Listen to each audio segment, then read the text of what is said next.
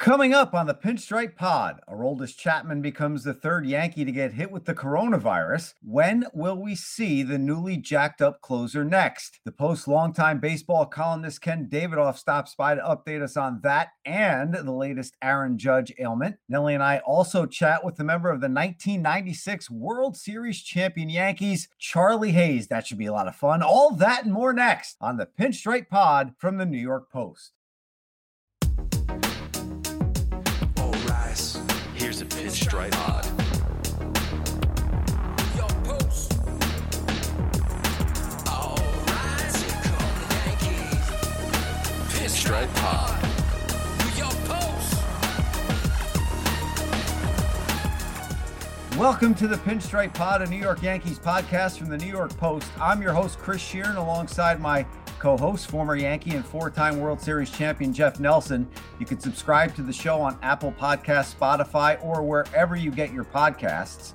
If you use Apple, please give us a 5-star rating and write a nice review.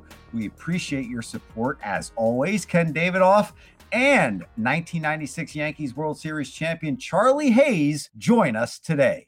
Well, another player, Nelly, as we get started here on the latest Pinstripe Pod, another player for the Yankees tests positive for the coronavirus. We saw Luis Cessa and DJ LeMahieu before camp even started. That's spring training 2.0. And now it's Aroldis Chapman. That's the closer, Nelly. That's not like a fringe player. That's the guy that's going to come in and win you some games. So the Yankees get some more bad news. Yeah, and it's unfortunate. It always seems like the Yankees get bit in the butt somehow. Year after year, some significant person goes down. And this year with the coronavirus, you have LeMahieu is really going to be backed up. Who knows when he's going to be able to get cleared to come back to camp and get things going. And now your closer, lucky enough, you have a deep bullpen. The only thing it does hurt is that everybody, you have your roles. You had Ottavino, you had Britton, you have Chad Green. Everybody's used to their innings, and then all of a sudden leading up to Chapman, now everybody's going to get pushed back. And Britton, most likely, from what everyone reads, is going to get most of the save opportunities. I mean, he's done it before. He did it with Baltimore.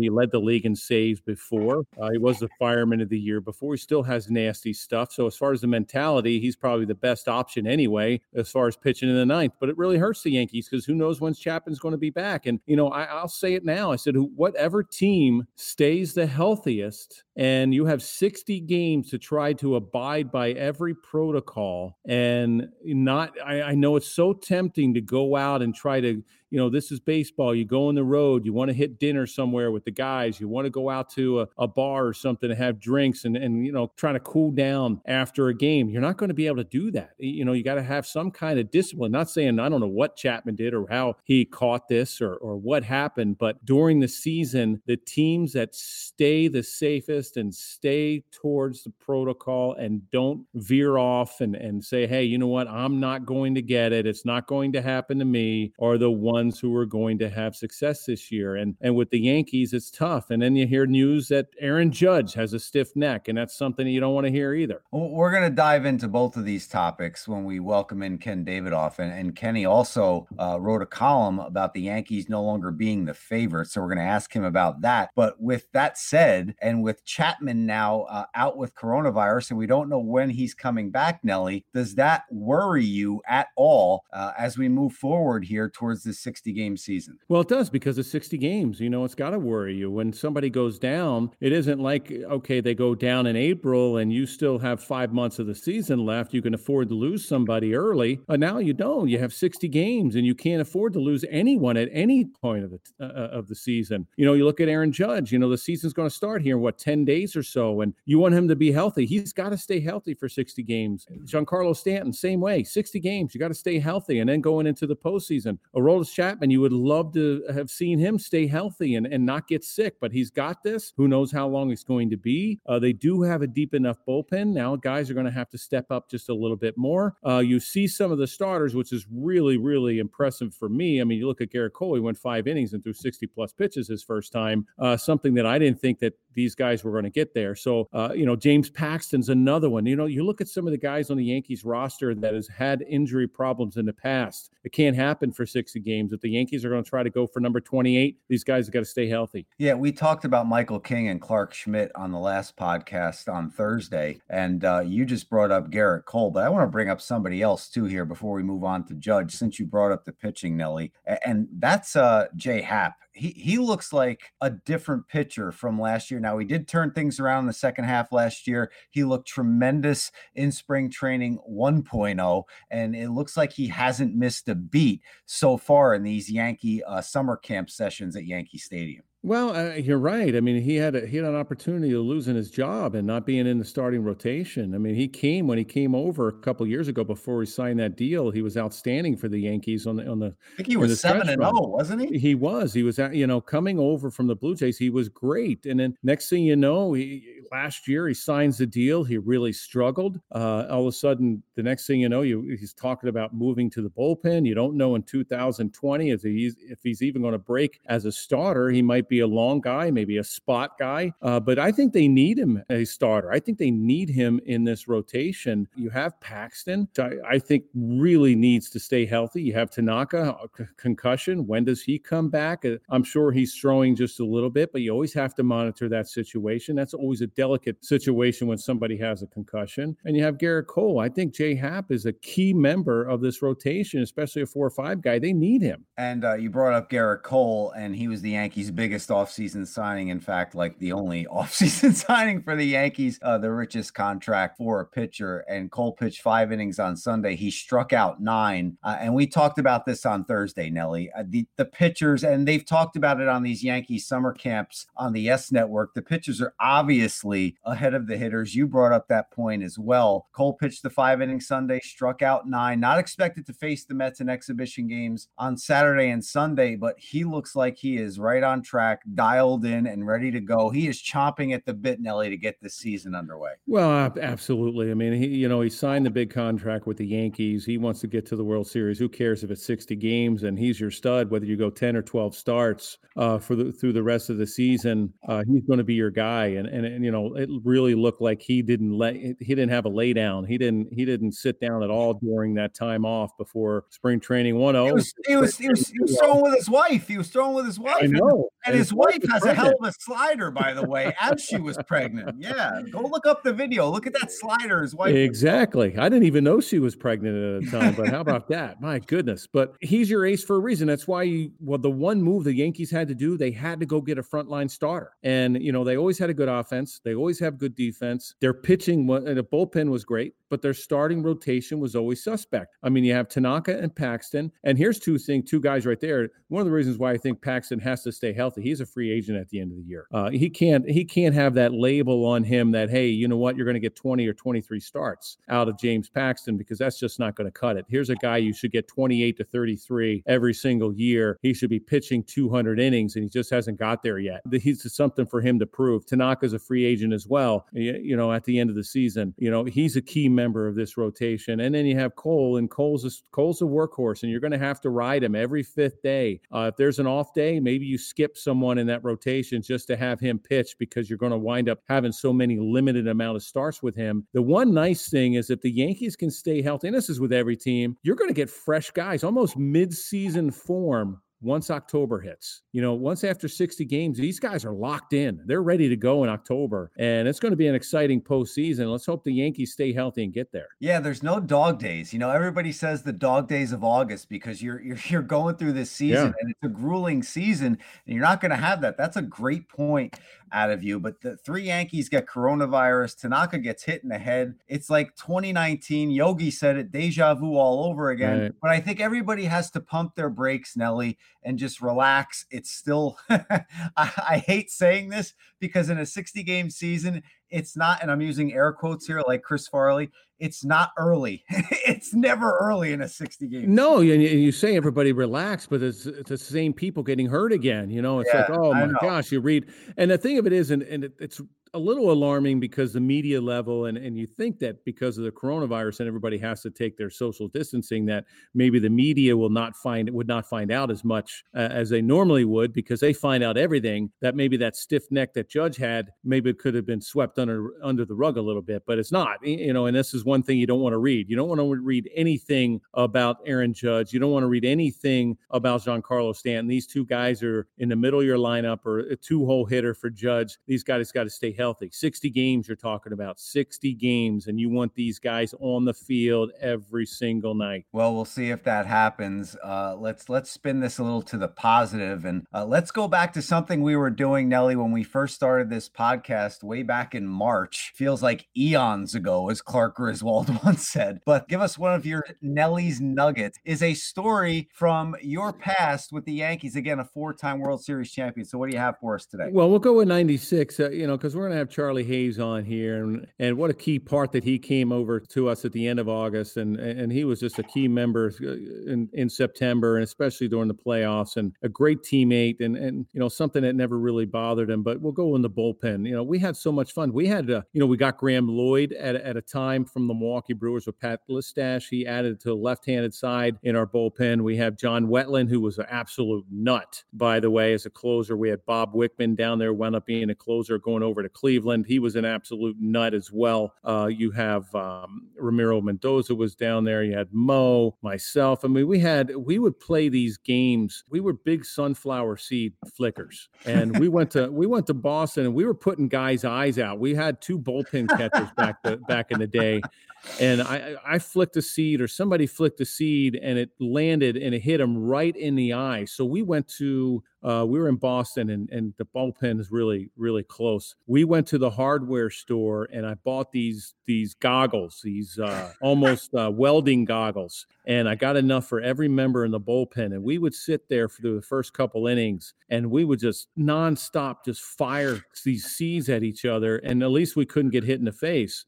We just play stupid game. We play pass it down. I mean, we sit there and pinch each other, or grab somebody's head and slam it up against the back of the bullpen.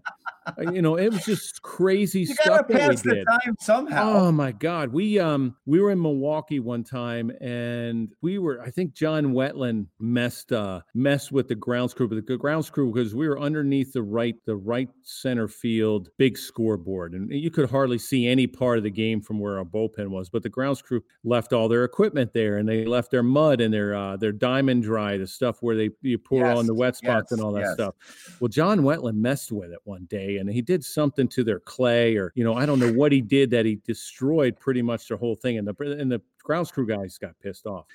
The next day we come, and we had these seats, and they had these little small pads on this bench, and it was supposed to be a little cushion, but it wasn't much of a cushion. So the next day we get out there, and we're smelling this horrible smell. Well, the grounds crew for Milwaukee tried to get us back, and they put cat litter with, I guess it was used a kit litter box, and they poured it all underneath of of the pads. Now, some of the guys wound up sitting on them, and we smelled them, like, what the heck? And we lifted up, and there's all kinds of cat litter everywhere with poop everywhere.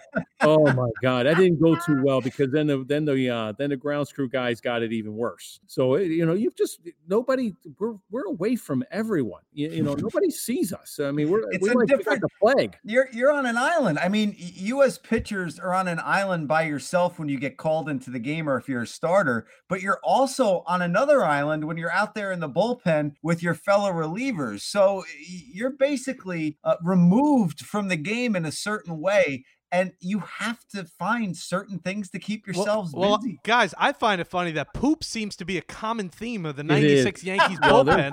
Dating back to your Doc Gooden story. There was a lot more of that getting thrown around than it was in the play. I mean, it's the superstitions, the stuff that we do. It's just a routine. And once you get into the playoffs, you wind up finding yourself doing the same thing every day, or right before a series. And feces was a big part. It played a big part of the 96 team. It might have been one of the reasons why we won the World Series. Who would have thought that ending an 18-year gap of the Yankees not winning World Series would be themed by feces? Yeah, Jake, I mean, who would have thought?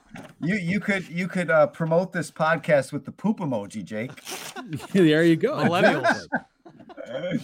Oh boy. Anyway, that's Nelly's nugget, and I don't even want to even begin to think what that word nugget means with the. Oh, never mind. There was a lot of nuggets going around here. I'm just gonna move on. And we're not talking chicken.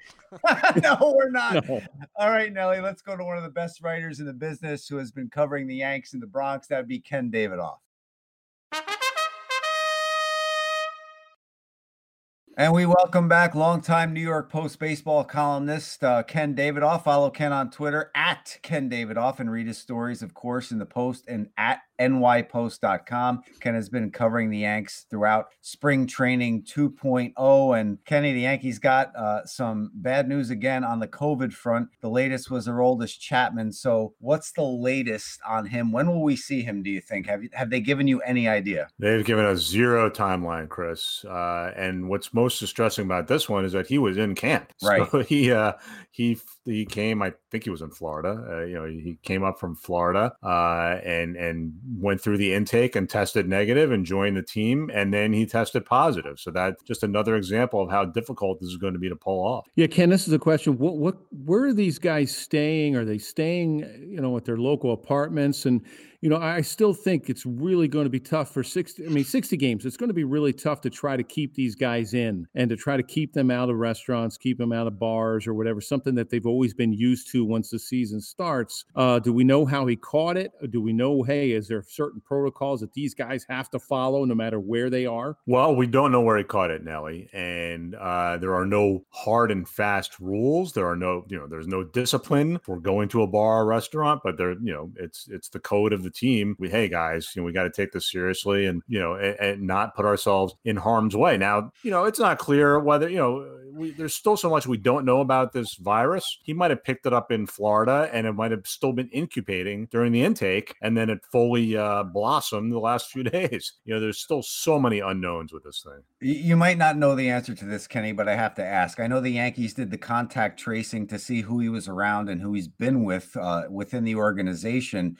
Did they then go ahead and test people he was around, and did they get those tests back, or do we not know any of that? No, according to Aaron Boone, they did the contact tracing. They tested everyone who was in his Chapman's vicinity, and all those people cleared by testing negative. Well, Ken, another one that you didn't want to read about, and I thought maybe with the COVID-19, the distancing, the Zoom interviews and all this, that maybe the media wouldn't find out about some of the injuries as they usually do. But Aaron Judge, what do you say? What do you see with him? The stiff neck is something that you definitely don't want to read. He and Giancarlo Stanton are two guys that have to be on the field every single night. Aaron Boone downplayed it, said it wasn't a big deal. So we will see. But Nelly, to your point, Aaron Judge, we've seen the upside, but now this is the third year in a row where he has really been compromised by injuries. And obviously he would have missed all this time had there not been a pandemic. So that's a big part of the formula with him. And as you mentioned with Stanton. Kenny, let me go back to Chapman really quick. Just a couple questions on him. Mm-hmm. How will the bullpen shift? And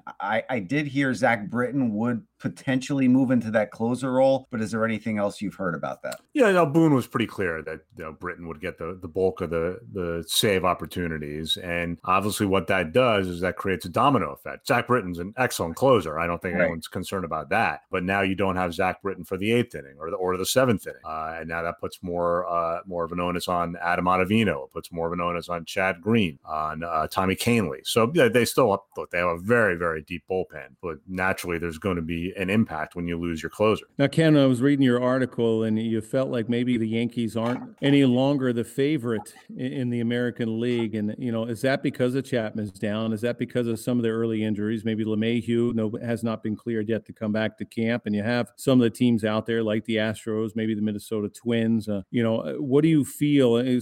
Talk to us a little bit about what you said about how you feel that the Yankees might not be the favorite any longer. Yeah, look at what's happened a week into this, right? I mean, so now it's their first workout was that Saturday, which was July 4th. It was Tanaka, yeah. So 8 days of camp as we're talking here. So they announced LeMahieu, they announced Sessa, they announced Chapman, Tanaka horrifying injury.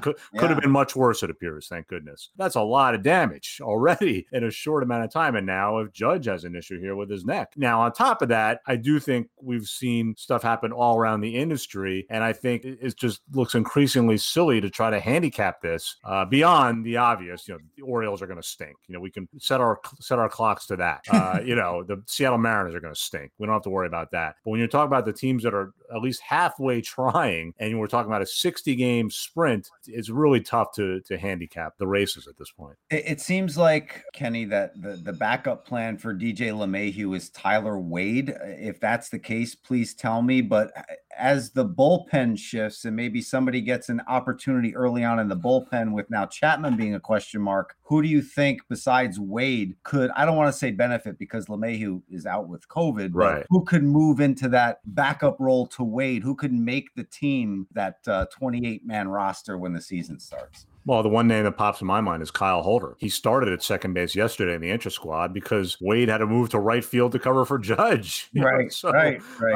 Wade is versatile. That's works in his favor. But yeah, Kyle Holder is a guy we've heard about for a couple of years now. Strong with a glove. I'm not sure about the bat, but that's that would be a guy in the mix there. Yankees are exploring the possibility, Kenny, of piping in crowd noise in the stands. Have you gotten any feedback from the players on this or the organization on, where they really stand on this and if they're going to do it? Yeah, they've thrown out that idea. So I was there one day this week when Britton was asked about it, and he was in favor of it. And then Kyle Higashioka, the backup catcher, seemed open to it. Look, everything is going to be an experiment here, right? This is all uncharted territory. Watching these intra-squad games, even those, the intra-squads, you're used to seeing those in spring training with, even if it's 2,000 people, but 2,000 enthusiastic people.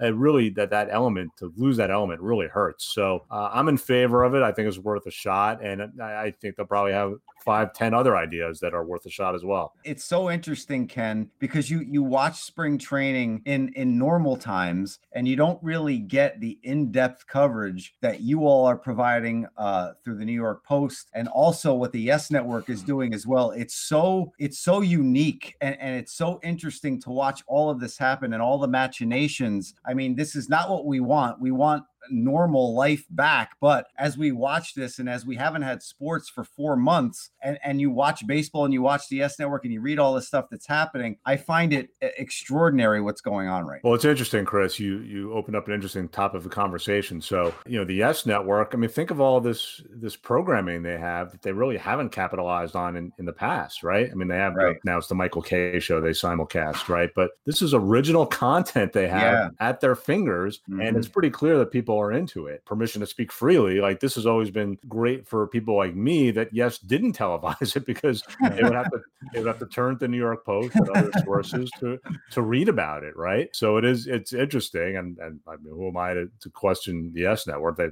But I think Kenny, because it's been away for so long, it goes hand in hand. I don't think there's anything lost in anything here. I think people are devouring everything that they're seeing. I would agree. I'd be in favor with the crowd noise, because you're going to hear a pin drop once the games start. Hear the broadcasters broadcasting the games. You're going to hear people yelling and talking. I mean, it's just going to be really odd, and players feed off the fans. And I think that'd be very interesting to have that. Maybe even do it during a scrimmage game or one of these inter squads just to see how it would play out and how it would sound to the players. But one of the things I wanted to ask, and if you noticed, since there's not going to be any fans in the stands, and during batting practice, when fans aren't in there, the ball carries quite a bit. And when fans are in there, it doesn't carry as well. Have you seen that? Have you seen, the ball's getting out of the park a little bit better because there aren't any fans in the stands, and that might play a big part once the season starts? That's a very interesting question, Ellie. I admittedly had not connected those dots. Ball does seem to be carrying well so far, but I had not attributed that to the absence of fans. It certainly could affect the aerodynamics of the ball. So, Nelly, I think there's a PhD in your future. I'm watching some of these home runs get out, and Andujar going oppo with a fastball upstairs. I know, but I'm like, man, no wonder the fans are in the stands, and I think the ball is going to be jumping out a lot more than it used to be. We'll talk more physics the next time Kenny is on. As Kenny goes back to JP Stevens and I go back to South River High School.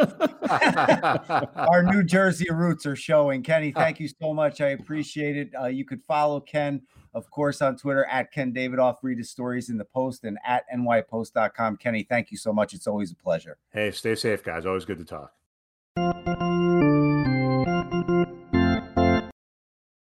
We welcome in Charlie Hayes now. 20 games on the 1996 Yankees, of course, helping them win a World Series. Played one full season in the Bronx in 1997. Was also with the Yankees like 5 years earlier, too. And you could follow Charlie on Twitter at ball and the number 2 and ear, at ball to ear. And he's also down at Yankee Fantasy Camp. And it was great seeing Charlie down there when I was down there for a day. And Charlie, I got to start with this. I've been a Yankee fan my entire life. And 1996 was special to me and my group of friends as Yankee fans. I just want to know how special that moment was for you, because they say when you're new to a team, the ball finds you. Now, I know you were with the team for over a month when we're talking about the World Series against the Braves, but the last out is squeezed in your mitt in foul territory. When that happens, the first championship in Yankee history since 1978, how special was that for you? It was very special. It was a great group of guys. I was fortunate to, join those guys when I did.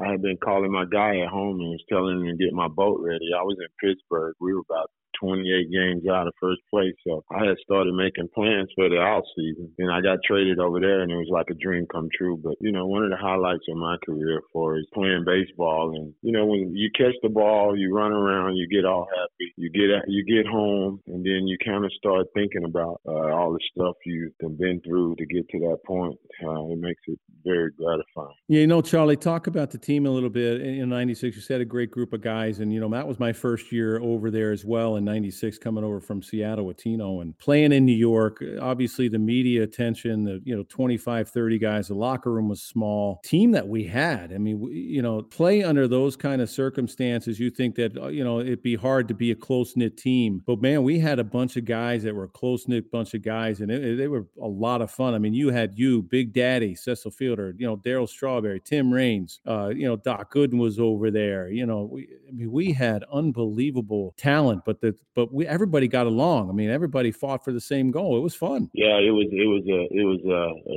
like I tell people all the time, it was not only for the guys' ability, but it was like the greatest team I ever played on. Everybody got along. I mean, you might see me and Graham Lloyd and Fox or somebody hanging out in one area, and then there's 4 more guys over there. And then we had Boehringer, who never talked, and we didn't know what he was. I thought he was a serial killer or something. And yes. You remember that? And Rock and he would read these Jeffrey Dahmer books on the bus. You're like, oh. Yeah. So I always noticed when I take ground balls, he would always be standing in left field. I bend down, look through my legs, he'd be standing right behind me. So I asked Tim Raines, I say, Rock, what's up with that Boehringer guy? And he was like, he's a serial killer, bro. I was like, what? I was like, man, you crazy. He would stare at you guys all the time every time you go back to the bus when we were on the road. Yeah, he was a different cat. And then Rock goes, you just go check his locker. I'm just telling you. So I always was with the extra guy here, BP. So after BP got over it, I took my ground balls with Willie Randolph. I ran inside like I had to use the bathroom. So I looked up in his locker and I saw like all these Jeffrey Dahmer books. So I was thinking from that point on that this guy was exactly what Tim Raines and them were saying, because I had some time in the big leagues then, but you always look up to the older guys, the guys that been so successful. I remember a moment when I got to the park and it was a left-hand pitcher throwing and I wasn't playing, and I kind of pouted all day. But I come out the clubhouse and walked in the dugout, and I looked out on the field and the starters were out there, and then I looked to my left, I saw Strawberry. I looked to my right, I saw Tino Martinez, and I go, you know what? From now on, I'm just gonna have fun. If my name is in there, I'm gonna give it everything I got, and if I ain't, I'm just gonna grab the pom poms and cheer for everybody else, because when I saw those guys had accomplished a whole lot more than I had in my career. And they were good with whatever name Mr. Torre put out there. So I learned to be good with it too. And I think baseball became a little bit more easier for me from, you always put a lot of pressure on yourself to do good, but it helped me relax. And it taught me from a situation that I was in Colorado when I was the guy. And it made me feel good that all I had to do was just do my part. And that's what that team, was good about. Mr. Torre set the tone. Nothing bothered him. And I think we took on that. And that's one of the reasons why we were so successful. Yeah, it's funny because once that's what I was telling Chris and Jake. The one thing about you that always impressed me is that nothing ever bothered you. And maybe it did before you came there, but nothing ever bothered you that, okay, if your name was in the lineup, pressure didn't get to you. You just, okay, I'm going to go out. I'm going to give 3 for 4, do whatever I have to do defensively. And I think it's one of the reasons why you played a lot in September, and you were a big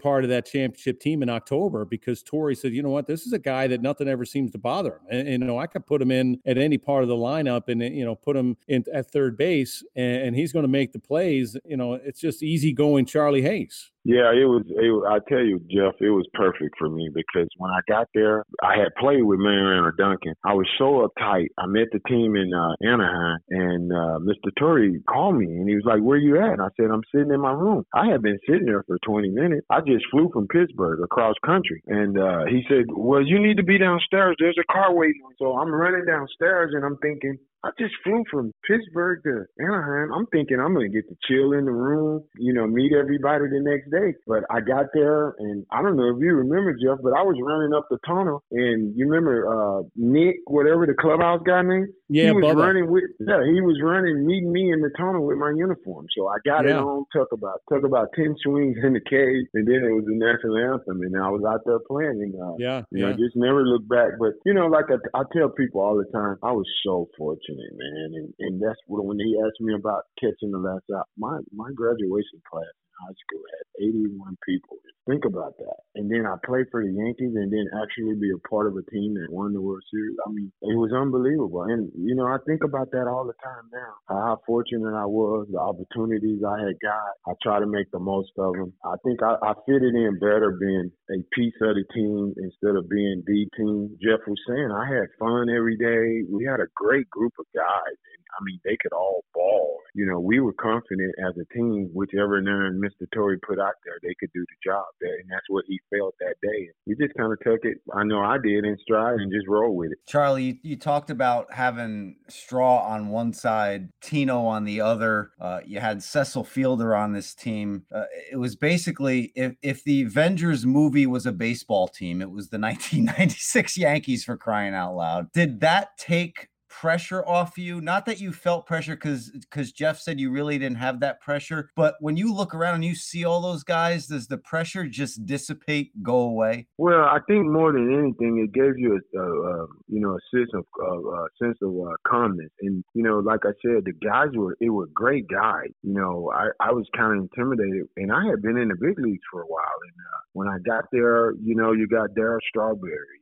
I remember that in the World Series, I think it was game 3 or 4, Tom Glavine was pitching. He didn't throw a pitch over the plate. I got rung up. Jeff, I posted on Facebook. I saw that too, because I was like, it was like, what, about a foot outside? I'm like, how in the heck do you hit that? So all my friends back home asked me, man, you usually lose your cool. Why you didn't say anything to him? What did you do to the guy? I said, I didn't do nothing. I said, but when I got out at the third base and I was throwing my balls that you throw in between innings, I was like, this guy struck me out, and he was trying to walk me. And guess what? But I was in awe because I was batting in the front of Darryl Strawberry. I couldn't believe it, So it was wild. It was wild. I was like a kid in a candy store, and Jeff and all those guys welcomed me there, and it was just I think me being there, I think it made Boggs want to work harder. I don't know. You know, some of the guys would say that, but he was just a hard worker. He was a good guy. I respected that. You know, I tell people all the time, the greatest part of my career was that I used to go in on defense for a Hall of Famer. Yeah, exactly. You know what's funny? It was when we had our 20-year reunion, and it was at Yankee Stadium, and they called us out of the center field wall, and we all went to our positions. You know, I think for me, I was looking at you knew the team that we had, but when I got to the mound and I'm looking at every single guy at every position, I'm like, you got to be kidding me. You know, this was I didn't realize how good a team we had. I didn't realize what kind of guys we had, Hall of Famers on our team. I was like, Charlie, man, no wonder we were good. No wonder we won the World Series. That was a stud team, man. Yeah, I never forget that day. I remember being in the tunnel in there. We were all sweating bullets. You know, I'm standing there at third, and there's Jeep. Then you see Duncan and Pat Kelly, and then Tino and Cecil, and then the pitchers like Jimmy Keys, David Weathers. I mean, Bowringer. The Braves had a better lineup than we did, but we had a better 25. And I always say that because, you know, in no matter what combination Mr. Torre put out there, it just seemed to mesh.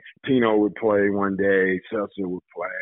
You know, I was batting 8th or 9th, and I was like, man, I come up, guys would be on base, or I just have to move a runner. You know, and that's the thing. I was taught to play baseball the right way. Run on second, no outs. You try to move him to third. You make the job easier for the next guy. I remember being in Colorado. I was like in the middle of everything. I was very uncomfortable, and I don't know. One of my best years I had was in Colorado, but I didn't have fun. You know, it was like I tell people all the time, I couldn't imagine being Barry Bonds, where you can't come out of the front of the hotel. You got to go. Well, that was the first year that Colorado had the team. You went from the Yankees in '93. Was the first year. Yeah, and it was like it was myself and Andres Galarraga. We supposed to be like the big guys there, and I was so uncomfortable because I always wanted to just be that guy that was on a good team, be a good teammate, work hard, keep my mouth shut. It was unbelievable. 96 when I got traded over there, it was crazy. I didn't even know I was going to the Yankees. I flew all the way to California and never realized that I was going to the Yankees because my first recollection of that whole trade was, why am I going? I ain't going to New York. They got Wade Boggs. So I thought I was going to the Mets, and I was all against that because they were losing. You know, I was like, what am I going to go over there for? What do they want to see in the last 7 weeks of the season? And then we get there and get to the airport. In the airport, we landed in John Wayne. That's what let me know that I was going to the Yankees. It was just a crazy day. It was a crazy day. I just have one more, and I've been holding this in my hip pocket ever since you two said Bowringer was a serial killer and had the Jeffrey Dahmer books in his locker. So, Charlie, I know that Bo is down at fantasy camp with you. So have you ever, I need to know, I'm an inquiring mind and I need to know, have you ever sat down and talked to him and asked him about any of this stuff now? Actually, I don't know if Jeff remember. You remember when they did the reunion for the 20-year reunion in New York? We talked about that stuff then. But I remember a situation that winter because Bo is a very giving person, and he does this bowling tournament in Missouri where he's from. And he sent me a letter, and I never responded to it because I was afraid of the guy. And then they called me. I mean, this was 12, 14, 20 years later. And then he calls me and he goes, hey, man, I've got this bowling tournament. I'd like for you to come. So I was like, man, I'm kind of busy, but let me think about it. No, actually, this was like 3 or 4 years later. And I go, let me think about it. So I called Cecil up and I called Rock up and I said, hey, man, Bowringer called me about some bowling tournament that he puts on for charity out there. Cecil goes, man, don't go. Don't go. And I'm thinking to myself, no, I better not go. You know, but, so I wind up not going, and they never told me anything, and I never asked any questions. And then, you know, all those years later, we were, you know, with the Yankees over there. They were celebrating 10th year or the 20th year or whatever it was of us winning the World Series. I asked Bo. I became real good friends with his wife Michelle. So and she used to always make jokes, and because she knew that I was I thought that Bo was a serial killer. So we actually downstairs in the hotel started talking about it one night.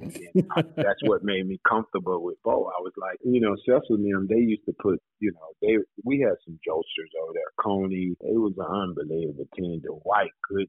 The last time I had been on a baseball field other than facing Dwight Gooden back in like 1977 when we were playing Little League and my team beat his team and we represented the South in the Little League World Series. It was crazy. I talked to Doc and when I was on the Phillies, we would come into New York. He would always, hey, you want to go eat food, da-da-da-da-da. And then he would always talk about how I was striking him out. And it was weird. I'm like, what do you know? I was striking Doc Gooden out, but he's the pitcher and I'm a position player.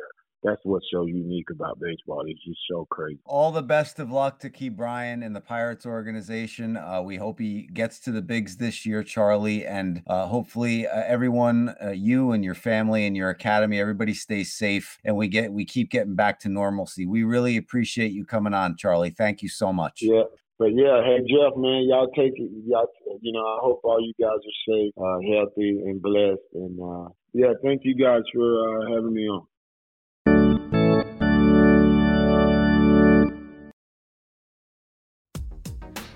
That's a wrap for episode 9 of the Pinstripe Pod, our New York Yankees podcast from the New York Post. Thanks to Jake Brown for producing the show, as he always does. Make sure to subscribe to the Pinstripe Pod on Apple Podcasts, Spotify, or wherever you listen to podcasts. Rate us 5 stars on Apple and write a nice review, please. For Nelly, I'm Sherney. Let's chat again on Thursday as Michael K will join the show. Stay safe, folks.